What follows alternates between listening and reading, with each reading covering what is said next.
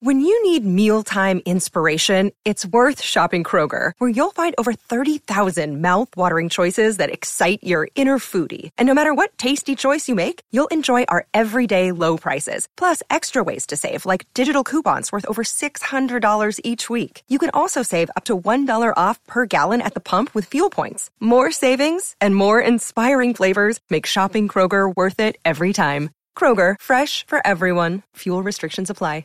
It's very difficult to keep the line between the past and the present. You believe that someone out of the past can enter and take possession of a living being? We may be through with the past, but the past is not through with us.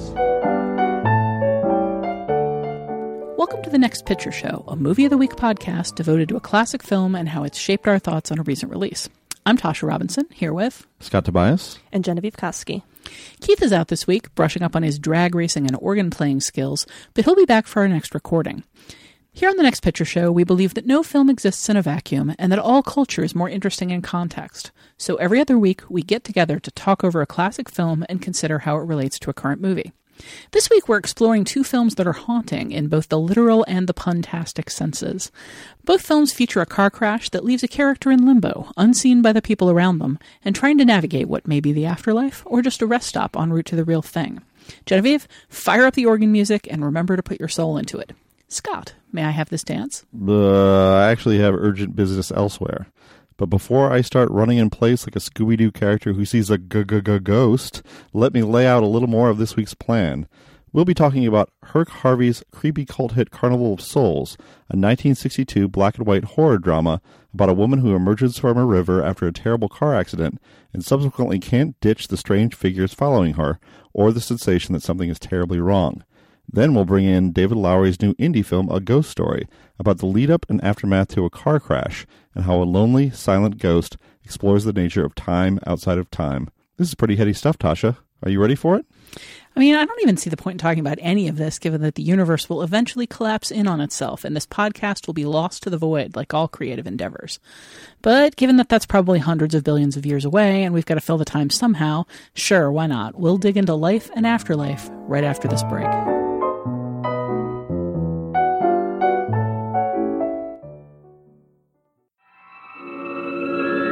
Carnival of Souls arouses such emotion that the management has been forced to state positively no refunds.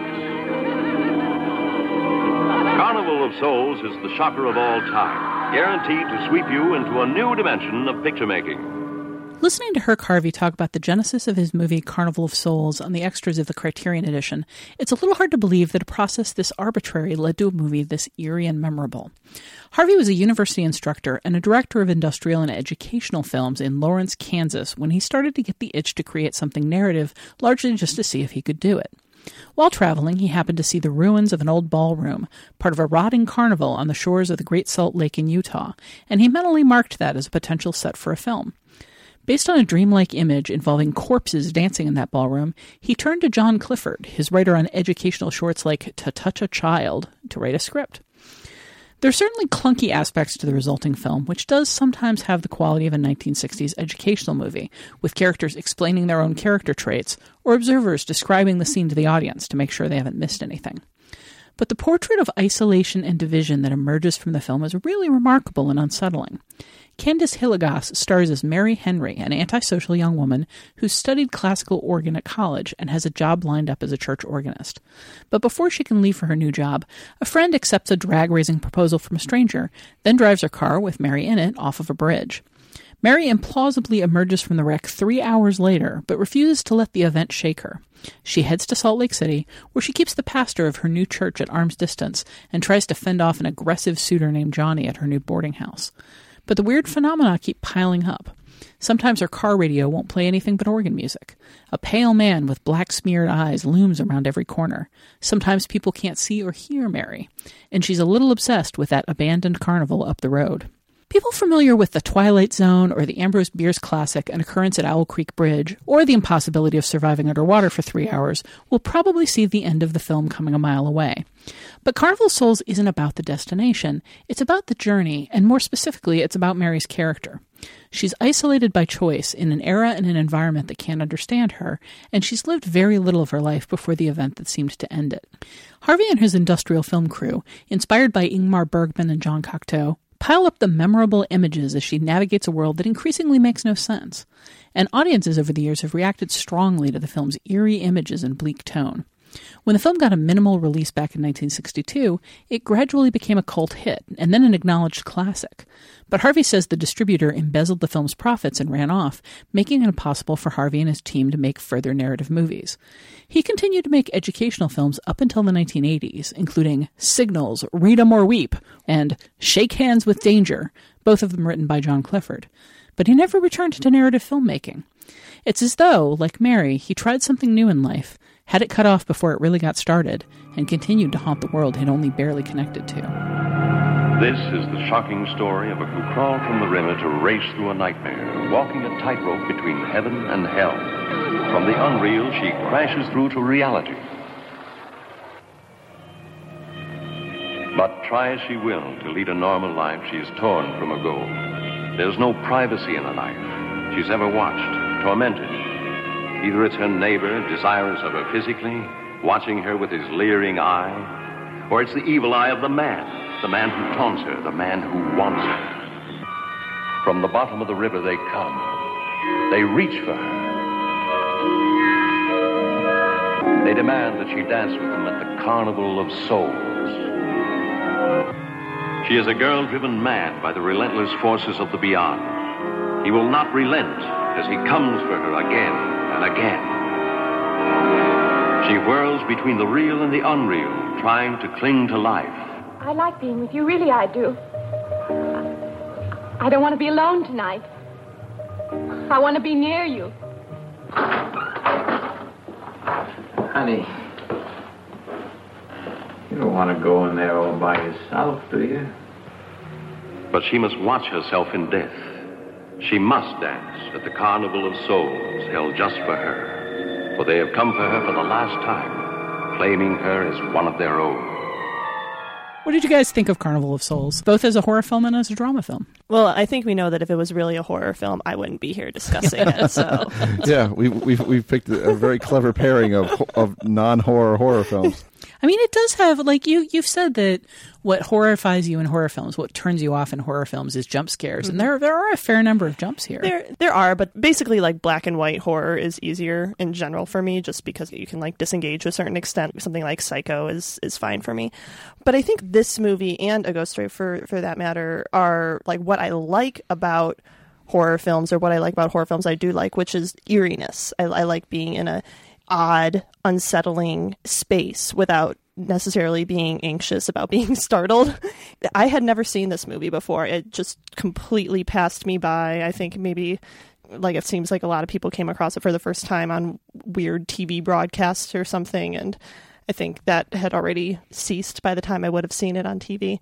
So this is my first experience with it, and it's a strange film, but it's really engrossing for all its strangeness. There's a lot to discuss, but Scott, I'm assuming that you have seen this before. Yes, it's Scott not your was first time. Actually really excited when I suggested this pairing, which is a little unusual. Scott, what?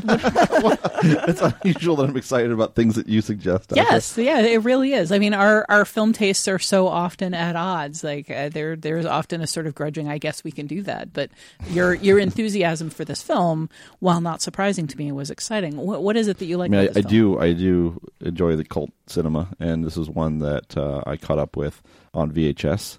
It certainly did not look as good as it looks on Criterion. I just think the film is a miracle. I mean, it's one of those films that just emerged from out of the blue, a total one-off.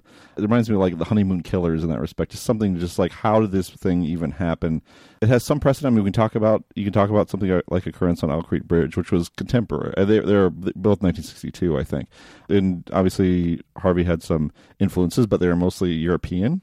So that mix of having European art influence by people like Cocteau and Bergman, and then also working within the realm of drive-in movies and industrial films, gives this film just a very unique place in American cinema. I love it, and it's just mesmerizing. I mean, there's not a frame of this film that just does not rivet you in some weird way. It's just this one-of-a-kind experience. I mean, in a way, it almost feels like the amateurishness of the crew in not having dealt with narrative film before kind of helps create that mesmerism, because there's so much about it that's just not quite what you expect with film trained eyes. There's a lot of oddball framing, or cases where it's a terrific case where you know something eerie is going to happen because character is on screen, visible on screen, but the protagonist doesn't see what's going on.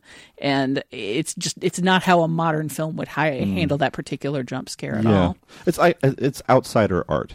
Yeah, it really is. Yeah. The acting, too, I think really kind of falls into that sort of off, but it works description. You know, like Candace Hilligoss she was a trained actress, right? She trained with Lee Strasberg, apparently.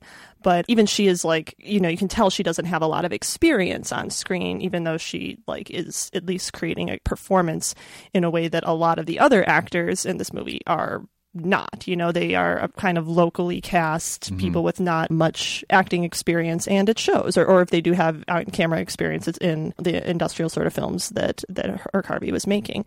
But that awkwardness on screen just contributes to the tone, the tone of like something being off. You know, people aren't acting the way humans act. You're not experiencing life in a natural way. And it all kind of fits with what the film is doing. It also just kind of feeds into, like, she's a very peculiar character. One of the things Harvey did kind of lament later in life, having not put more of in the film, is a sense of what she was like before the drag race. And that really is lacking in the film because, I mean, from the way he talks about the film, you're supposed to get the sense that she's someone who really hasn't lived much of life, who hasn't been close to people, who hasn't spent time with people, who doesn't really necessarily like people. And as a result, she has this awkwardness about her. Like, she is a little off-putting. She wants to keep people at a distance because she isn't very comfortable with them.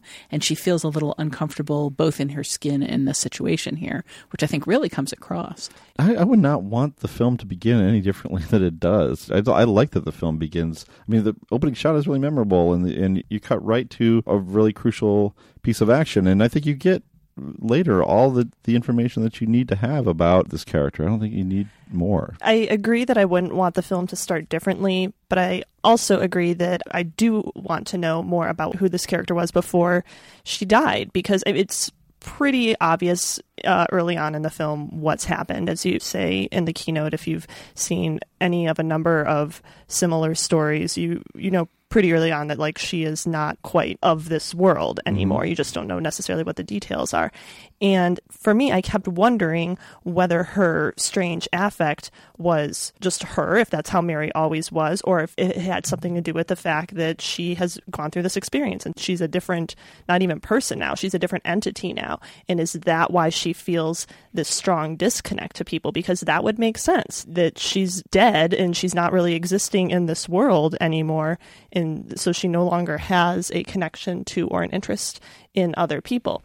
That would certainly make sense for both the character and the story, but we don't necessarily have any sort of validation of that idea, which doesn't necessarily have to come through scenes before she dies. It could happen in dialogue. It could happen in flashback. It could happen even in her thoughts and voiceover, you know? You know, it might even be as simple as, like, early on, her mentor at the organ is kind of giving her a little speech about how she needs to put her soul into her work, which she kind of dismisses.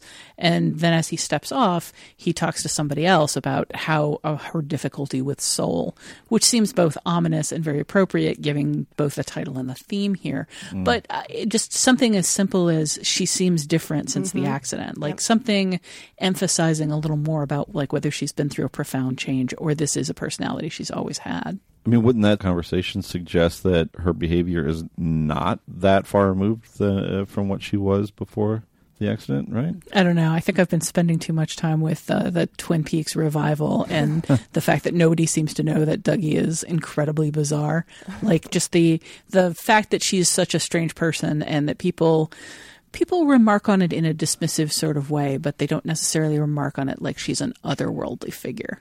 Although that said, I find it very interesting. Her whole relationship with Johnny, the boarder, strikes me as just really interesting for the time, because it seems to me that he keeps trying to project onto her what he thinks she should be, what he wants her to be.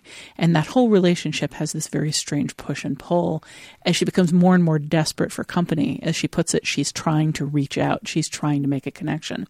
But at the same time, he's got what for the time period is just a very conventional idea of what women should be. She's there to amuse him and entertain him and sleep with him. And he gets really hostile and creepy when she refuses to fall into these lines. And I kind of see that from other people as well. The pastor wants her to be this quiet, meek figure who provides the church with music of a certain kind and in a certain way. He's very upset by the fact that she doesn't want to come around and do ladies' socials. Mm-hmm. The doctor who grabs her in the street, tells her there's no reason to be hysterical. Hysteria won't help you.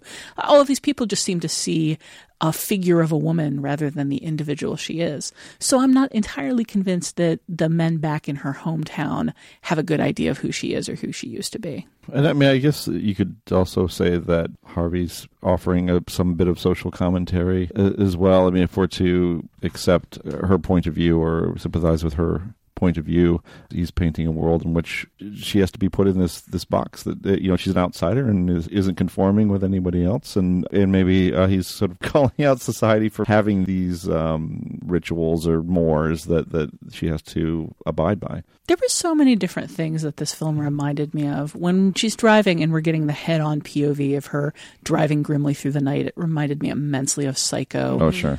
As things start to fall apart, which Psycho predated this by 2 years, but later, as things start to fall apart for her, I was reminded really strongly of Roman Polanski's Repulsion, which wouldn't come along for years. But this was overtly inspired by Bergman and Cocteau. Are there aspects of their work that you see here? As far as Cocteau is concerned, Orpheus is probably the one. It's that eerie, dreamlike quality. I mean, I think that's associated with Cocteau generally, but Orpheus is maybe the starkest expression of that. As far as Bergman, I think it may just be the style of it. Stark, black and white, spare, unappointed, a film that's concerned with spirituality, the state of the soul. These are all Bergman concerns. So, with Bergman in particular, it feels like there's also just sort of a philosophy there, a philosophy of desperation and grimness. This seems like, for her especially, it seems like a very grim and unforgiving world that, again, wants to shape her into a certain thing and won't tolerate her stepping out of it.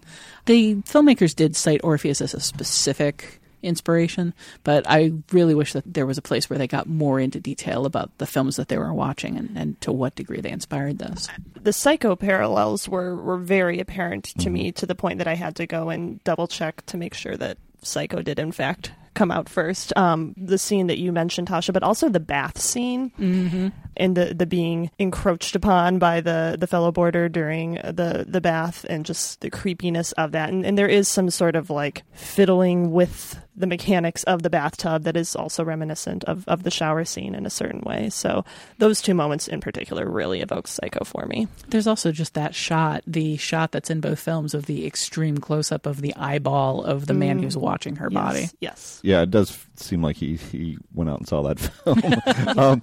I was actually just looking through Ingmar Bergman's filmography because the thought occurred to me, like, this was 1962, like, where was Bergman in his career? Because, I mean, he was still in the early to mid part of it.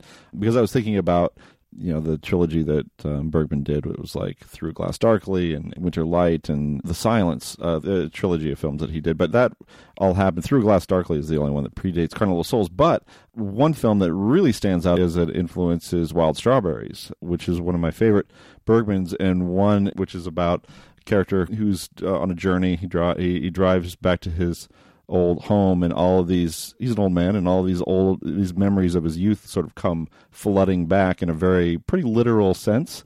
All these scenes from his life, but the way Bergman films it is pretty close to the way Harvey films these zombie-like figures in ghouls. Carnival. They're ghouls. Ghouls? I guess they're more ghouls than zombies. No one's turned them.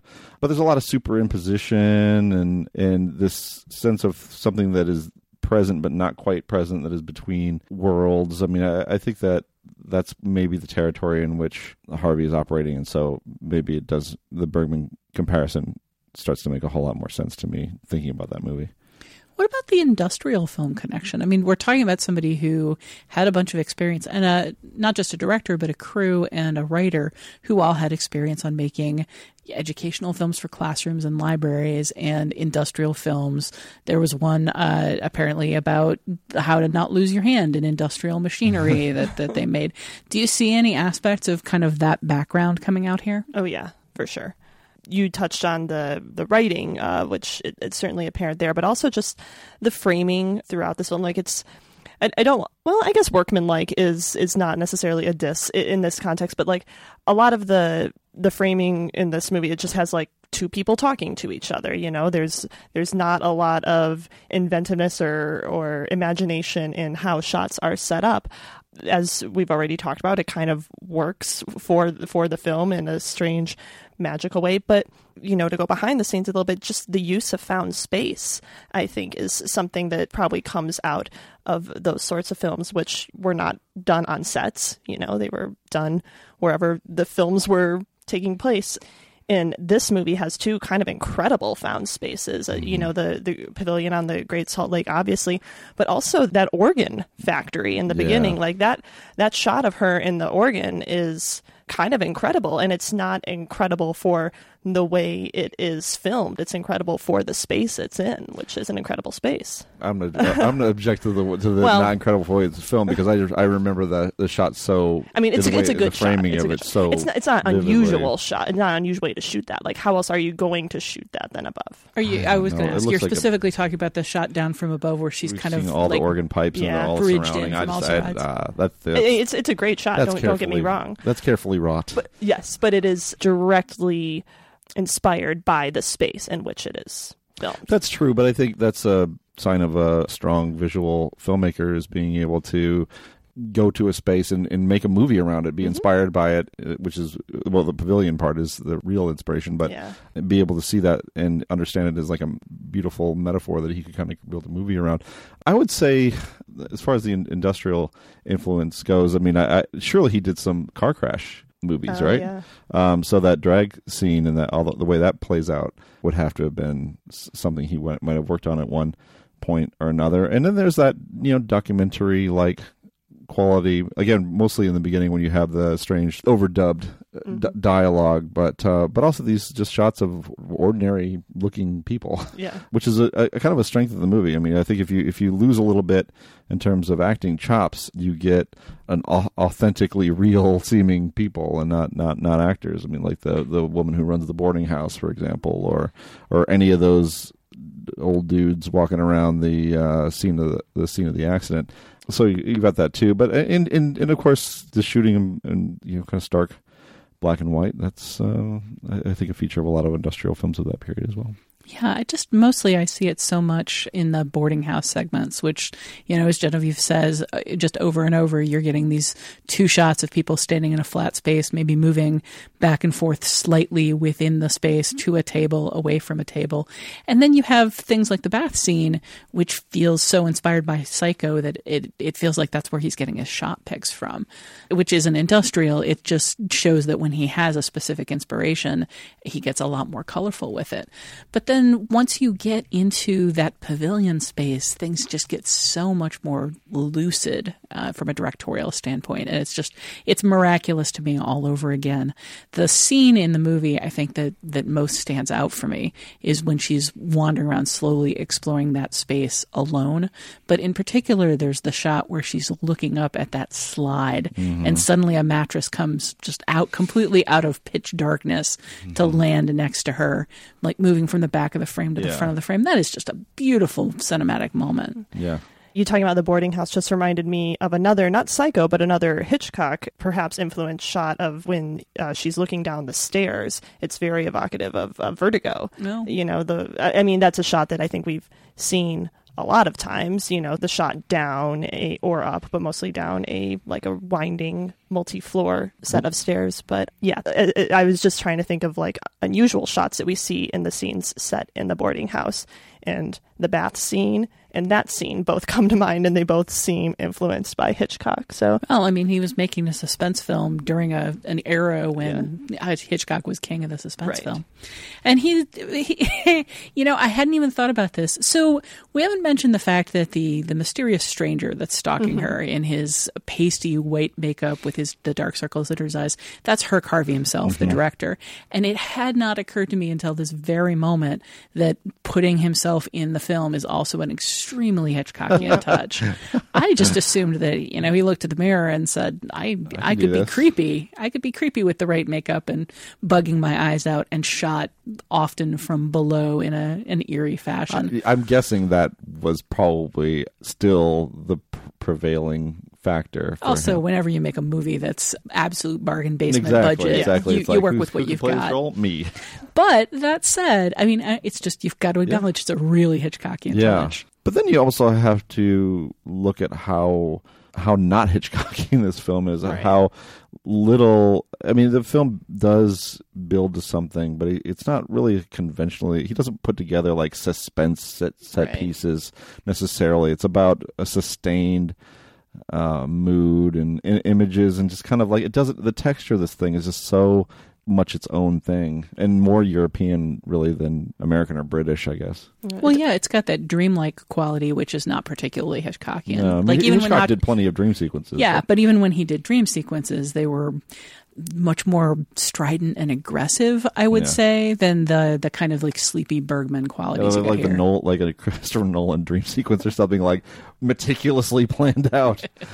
Like when I think of Hitchcock's brand of suspense, it's very much about like what is going to happen. Whereas this movie, I think, is suspenseful in its own way, but it's more centered on what is happening. Mm-hmm. Like, what is this world that I'm in, and why are things the way they are? And it's not so much about like edge of your seat. What is the next plot development going to be?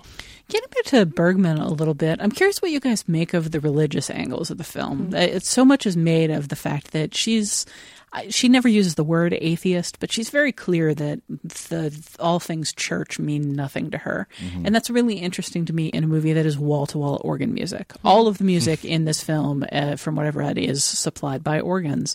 And that's particularly interesting, I think, because organs are kind of a bridge between sacred music and suspense music, between sort of the spiritual world and the physical world, and that's very deliberately used here. But the fact that she creates music for spiritual settings on a very spiritual instrument, and she herself is very non-spiritual, is particularly interesting in a movie about the afterlife. What do you guys make of all of that?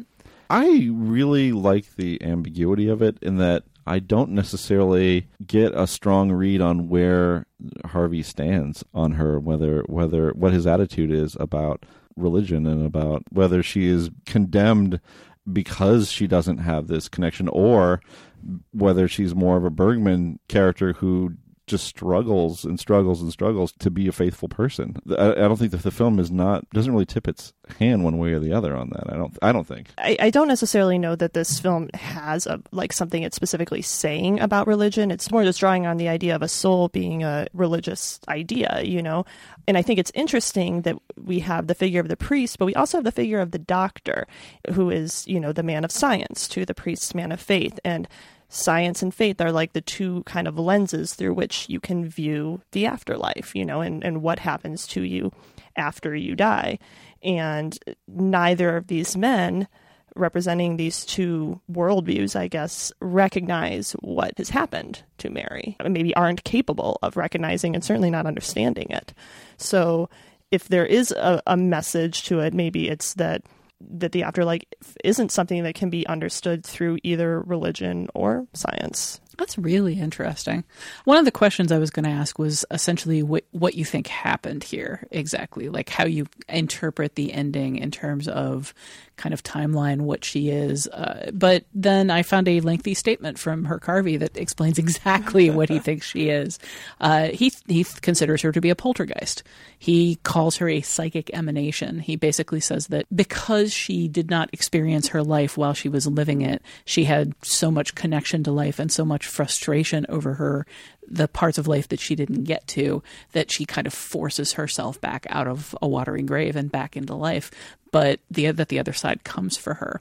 And that to me is not either a scientific or a religious take on things. Like, that's a very occult take on things, and I think this is a very occult movie. Yeah. This movie also just has such a heavy connection with dread. There's just that sense of inevitability of something hanging over her head that she doesn't understand what it is.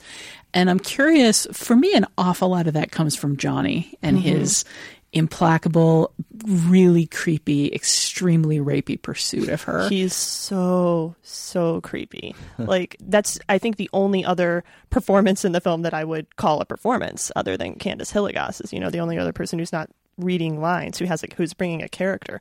And man, is he a slimy character. I can't say slimy enough when describing that character.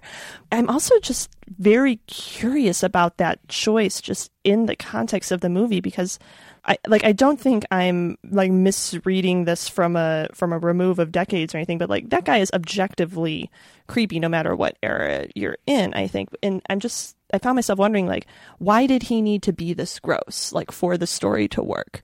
Like, what was the thinking by making him so repulsive? Well, I think that he's part of a comprehensive feeling of threat to her, right, and discomfort, and there's one person that she attempts to cling to to deal with her loneliness and alienation is a total creep. Yeah. And so I think that heightens the effect to have him be as awful as he is.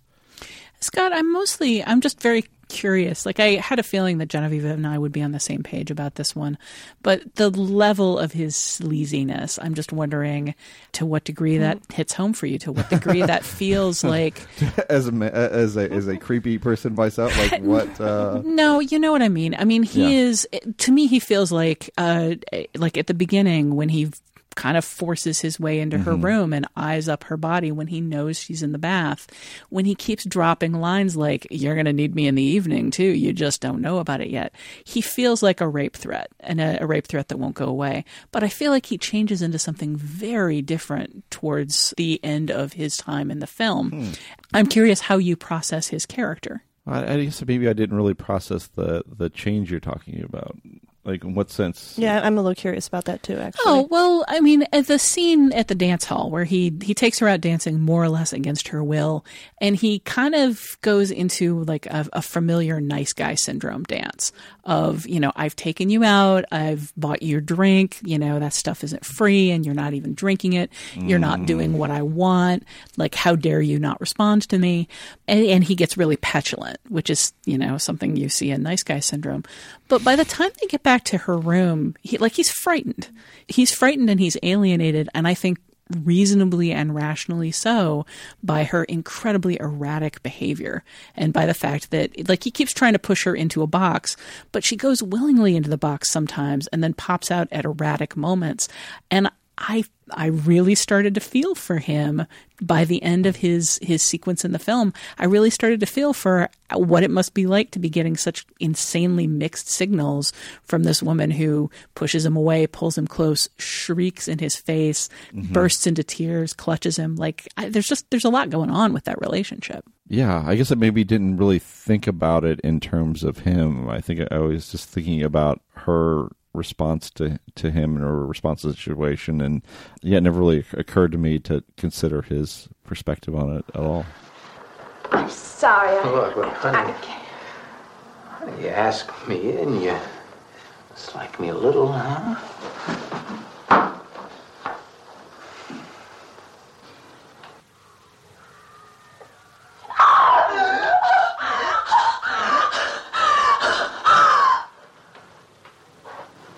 Hey, what's the matter with you? What's going on around here? What's the matter with you? That man's after me. You gotta stop him. He's after me again. I'm getting out. I have to go. Not me, sister. That's just what I need. Get mixed up with some girl who's off her rocker. I don't want to be left alone. I'm glad you reminded me of the moment where she sees him turn to the ghoul in the mirror at the end there. I think that kind of maybe helps explain his character a little bit, and frankly all the other human characters she interacts with in this movie. And then like the whole point of the movie seems to be that like forces, let's say demons, are like calling her back to the afterlife. And I think it's definitely possible to read the human characters in the priest, the doctor, Johnny, even the boarding house lady, who all have this like very strange affect as like demons in and of themselves who are driving her away, you know, through their strange behavior and their strange interactions with her. And I think just that shot where Johnny becomes the thing that is haunting her maybe underlines that connection a little bit.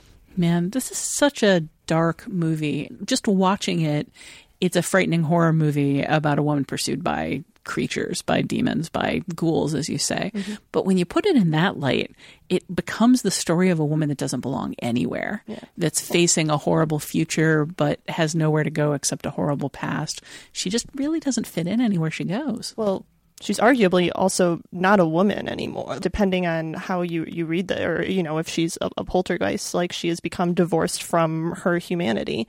And by that logic, humanity is also an opposing force, at this point in her afterlife, I guess. What we get of, mortals is not a particularly friendly view on the part of the film. I mean, and there's kind of a conspiratorial body snatchers-like quality, too, to some of the conversations that go on. I seem to recall at the end of her time in the boarding house of the boarding house woman talking to Johnny. Is it Johnny, or is it somebody, or is it an older gentleman? She's talking to the doctor. I doctor. believe. Okay, yes. But both of them kind of like, oh boy, she can't wait for her to get out of here. Yeah. So there is this kind of sense that they're all on the same page, and she's someone else or something else. Well, I think there's a lot more to say about the particular afterlife of this movie, what it has to say about the experience of being a soul. But I think we're going to save that for part 2 when we bring it into context with a ghost story. Before we wrap up, I just wanted to ask, have either of you seen the 1998 Carnival of Souls, which is apparently not a remake or a sequel so much as a sidequel, as near as I can tell? I did not even know it existed before now, so no. I'm actually looking it up to see if I reviewed it. That's really the only way I know about. Nope, I haven't seen it. I've certainly had that experience of looking up a terrible small film to see if I reviewed it. Yeah, that's not me. So much history. Nope. So we were still around. The AV Club was still around, but we we didn't. We actually did. We did review the Adam Grossman film Carnival of Souls. Keith reviewed it. One Keith Phipps. Well, Keith, wherever you are right now, in whatever liminal plane between life and death, we wish you were here to tell us about Carnival of Souls. I found some interviews with Candice Hillegas online talking about this movie, and I want to bring those up in your next picture show, because boy, do I have some recommendations for you guys about some extra reading you can do about Carnival of Souls. So come back in 2 days to hear about that. Well, until then, we're going to go to break, but we'll be right back.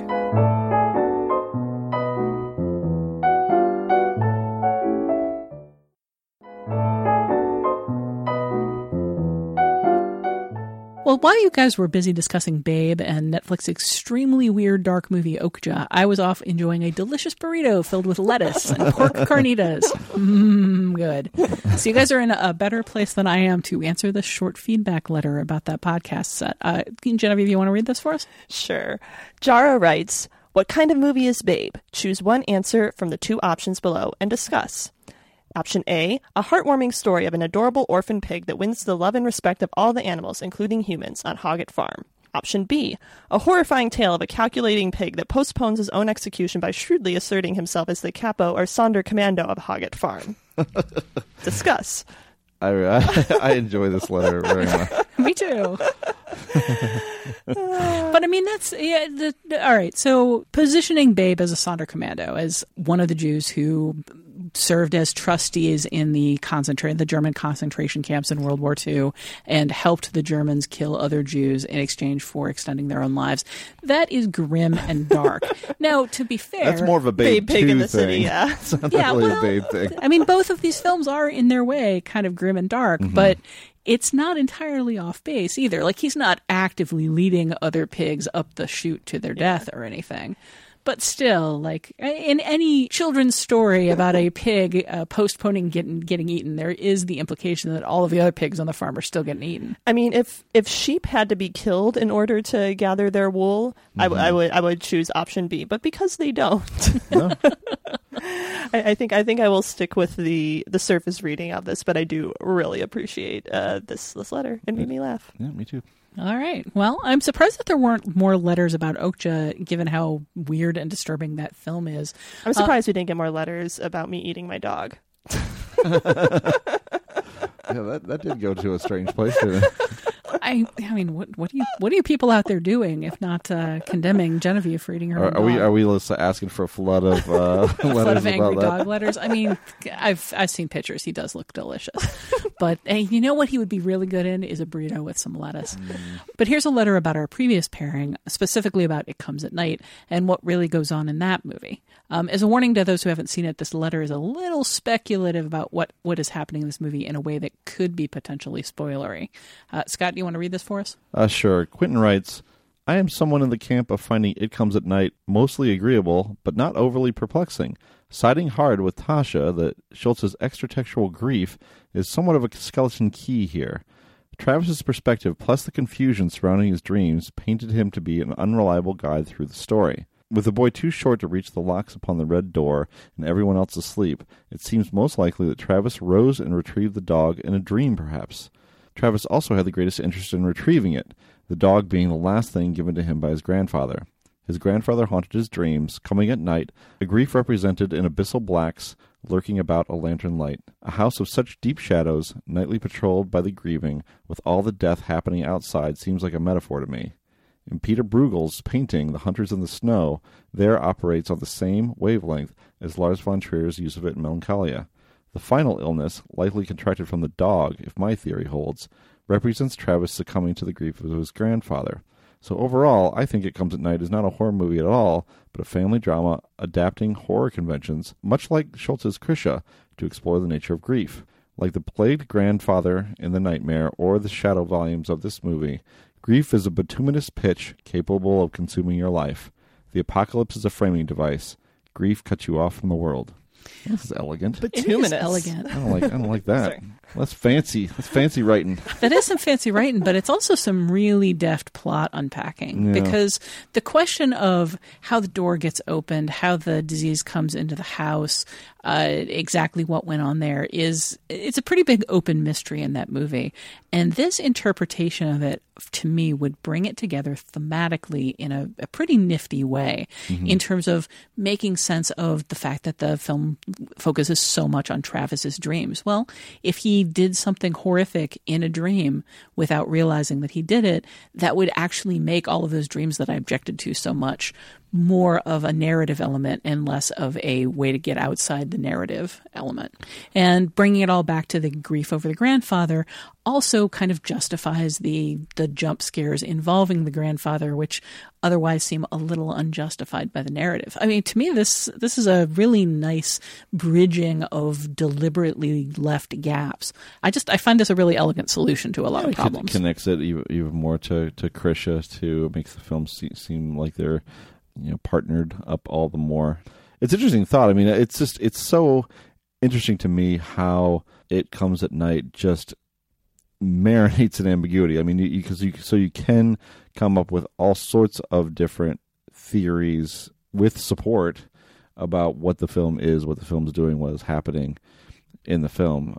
I think that's the strength. You could look at it from another way and say Schultz did not assert a strong, clear vision here, and so we're left with a movie that is confusing and not resolved properly. You could look at it that way. But I like the other way of looking at it, which is that there's a lot of questions out there, a lot of room for interpretation, and I think Quentin has done a nice job here of coming up with his own angle with lots of support. I think that Schultz does make a very convincing case that he knows the answers to these questions, but I also think that by leaving them open, he leaves us the opportunity to speculate, and this is just, I think, a really good piece of speculation. Incidentally, that letter also suggested the original Solaris as a potential pairing for It Comes at Night, given that Solaris also features protagonists haunted by dreams representing people they miss and were close to and cannot let go of until their lives are consumed by the dreams. He points out that the same Bruegel painting is in both films, and that in Solaris, one of the scientists quotes a line from Don Quixote, quote, "They come at night, but one must sleep sometime," end quote. What do we think of that, folks? Mind blown. Yeah. I don't know. I like that Bruegel painting. Here we are, like, let's do the thing. like a bunch of like lunkheads. We couldn't go for like the more elevated picture. We had to go for the low-down genre movie. Speaking of elevated pictures, like that Bruegel painting comes up a lot, much like the Garden of Delights triptych comes up a lot in cinema. It's so visually evocative of a certain brand of horror. Speaking of potential pairings, I wanted to mention one because we talk about sometimes about discarded ideas that we have for pairings with different movies. While I was watching A Ghost Story, of course I thought, oh, Carnival of Souls, of course, that's a great choice because you got this, character between worlds and this sort of purgatorial situation and this very interesting mood. I get it. Very good connection. But how about Beetlejuice? Wouldn't Beetlejuice have been a fun pairing with A Ghost Story? I mean, I would love to talk about Beetlejuice, always, but I've seen Beetlejuice and I hadn't seen Carnival of Souls. People trapped in this house, that's being taken over. Tasha's just shaking her head. Remodeled. I'm shaking my head because it's too on the nose. I mean, the sequence, it's too obvious. The sequence in David Lowery's A Ghost Story where everybody suddenly breaks to sing the Banana Boat song. It lines up too neatly. It's too You made obvious. the joke I was trying to make in my head but couldn't formulate it. Damn you, Tasha. Yeah, I mean, I think there is at least one, ghost with a of course the Alec Baldwin and Gina Davis wear sheets over when they're trying to scare off the new occupants. They go for the classic ghost look. And then there's that sequence in David Lowery's Ghost Story where everybody's eaten by sandworms, giant animated sandworms. Oh, Tasha. Yeah, I mean, there certainly are connections to Beetlejuice. Mm-hmm. I like this one so much better.